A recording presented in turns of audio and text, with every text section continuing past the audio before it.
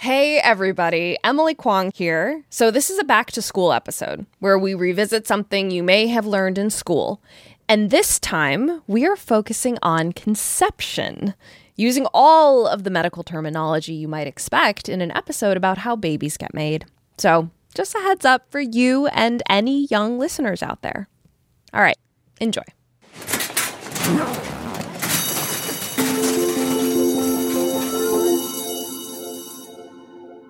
Well, hello, Ariella Zabidi. Hello. What do you got for us today? Well, Emily Kwong, today I think we need to have the talk. Ugh, Ariella, I got the talk in elementary school. I think I'm all set. Well, this is a different kind of talk. It's a talk to correct for the one you got the first time. Oh, okay. Tell me a little bit about what you learned way back when about how conception works. Well, they showed us this video that described conception as a kind of obstacle course, where the sperm are these little tadpole-looking things, and when they enter the vagina, they're in this hostile environment, and they have to fight their way through all these obstacles and make it to the egg, and the sperm that reaches the egg wins. It's kind of how it was told. Yeah, that's pretty standard. It's similar to what I was taught, too. And I spoke to Lisa Campo Engelstein. She's a reproductive bioethicist. And Lisa built off the work of anthropologist Emily Martin, who pointed out that we use really gendered language to describe this biology. It's like a fertilization fairy tale. So the sperm is this shining knight who's there to save the egg, who is a damsel in distress. And the sperm has all the agency. The sperm is on a mission. The sperm is fighting off other sperm to be the one to conquer the egg. Whereas the egg is just sort of passively floating around, waiting for the knight, and doesn't do anything itself. That is exactly what they told us. Yeah, and Lisa examined tons of textbooks at all levels, from middle school to medical school, for this kind of bias. And she found some pretty wild stuff. For example, sperm have this little hat-like structure called the acrosome. Textbooks described it as a motorcycle helmet. I mean, they could have called it, a bicycle helmet. They could have called it a horseback riding helmet, a ski helmet. They could have called it, any type of helmet, but it was a motorcycle helmet, right? Yeah. And that conjures up images of masculinity, right? Like this tough guy in leathers. Well, clearly, once again, the patriarchy finds a way. But in this case, isn't this story exactly what happens biologically? How it all goes down? Actually, not at all. Oh, no. It's a lie. It's all a lie. All right. I am ready to go back to school. I want this post-talk. Ariella, let's do it. All right, Emily. Well, buckle up. Today on the show, we go back to school to revisit the sperm race narrative and look at the ways that the egg and the reproductive tract play an active role in this process. I'm Ariella Zabidi. And I'm Emily Kwong. You are listening to Shortwave, the daily science podcast from NPR.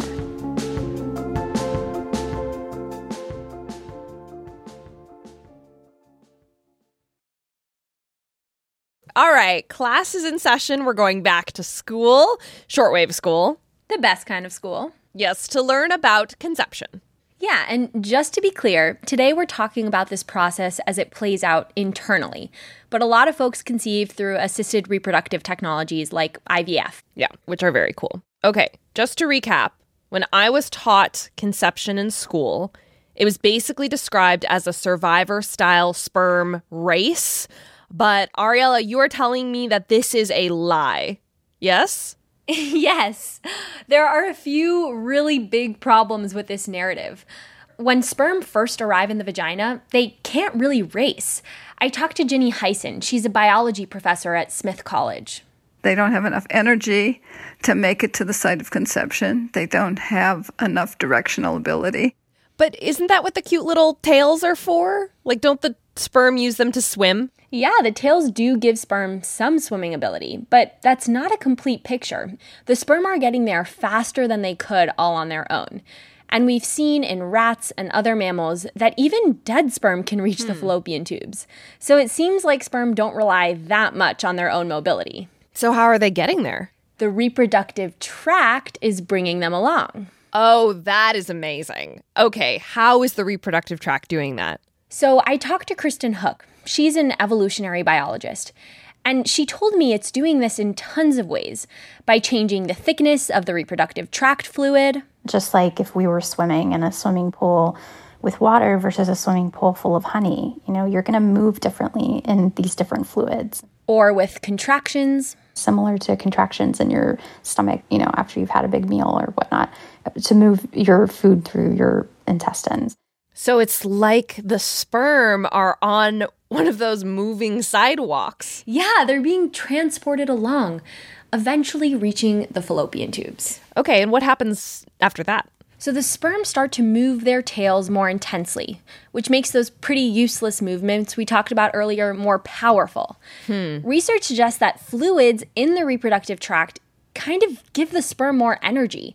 Think of it like taking a bath in coffee. 1, that sounds dreamy. 2, the idea that the reproductive tract literally gives the sperm their strength is giving me strength right now. Yes. That is fantastic. I know. And Emily, the official name for this process is hyperactivation. Love it. That's from the books. Oh, that's riveting. And wait, there's even more. The reproductive tract also has to prepare the sperm for when it eventually meets the egg.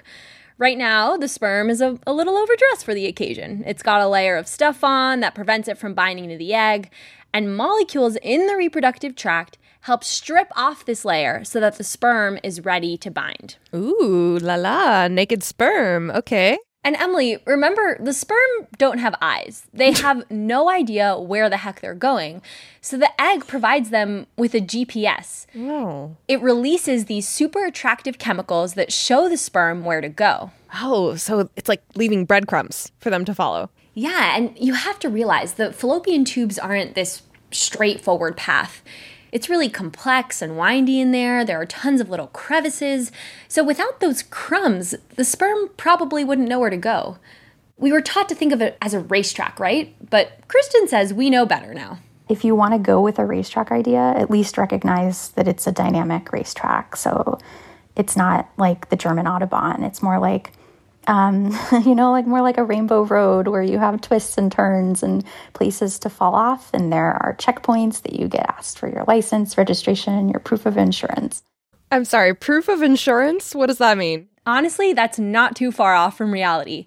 And this brings me to maybe the coolest part of all of this. Remember that hostile environment you described earlier? Yeah, but, I was brainwashed back then in health class. And I regret saying that because it sounds like the reproductive tract is actually far more helpful than hostile. Hear you, totally. But it is true that there are tons of obstacles along the way that seem to be counterproductive. Like, at one point, these big immune cells surround the sperm and literally eat them. No, that's terrifying. Yeah, you don't want to be the sperm in that face-off. So it makes sense that you and me and teachers everywhere described this as a hostile environment. But now we're starting to realize that these obstacles actually have a purpose. It works to separate sperm that are dysfunctional from those that are functional. It works to separate debris that enters into the reproductive tract with coitus. And it separates the wheat from the chaff, shall we say. And then it takes what it needs or wants to the site of conception, with selection processes happening all the way along. There's some evidence that the reproductive tract is holding back sperm with DNA damage or other defects, and getting rid of potentially dangerous pathogens that can enter during sex. So the reproductive tract has evolved all these ways to select the best sperm from the pack. Seems like it.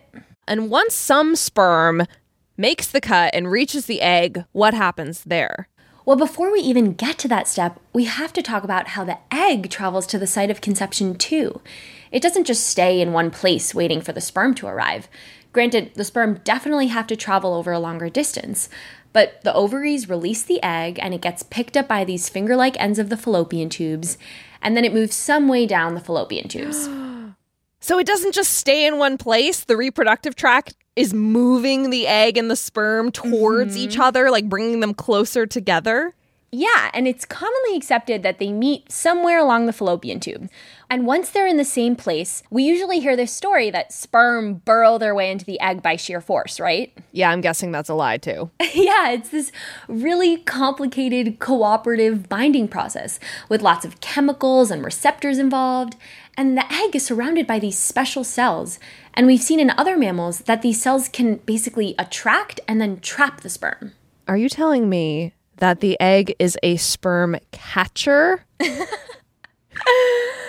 Yes, ma'am. Yes, ma'am. That is a radically different narrative than what we were spoon-fed in school, right? Yeah, and Emily, I should mention, you and I both know science is always ongoing. There's a lot about this process we're just discovering. But a lot of the research we talked about today isn't new. Ginny says that we've known that it's unlikely the sperm raced to the site of conception for at least 70 years. But it's still really dominated our popular understanding. Yeah, and clearly our textbooks. Right. And Emily, today we focused on the contributions from the egg side that are often ignored. Yeah. But the reality of conception is that both egg and sperm are working together. And really, it's a cooperative process. It's really not one is active and the other's passive. There are mutual interactions that are going in between there.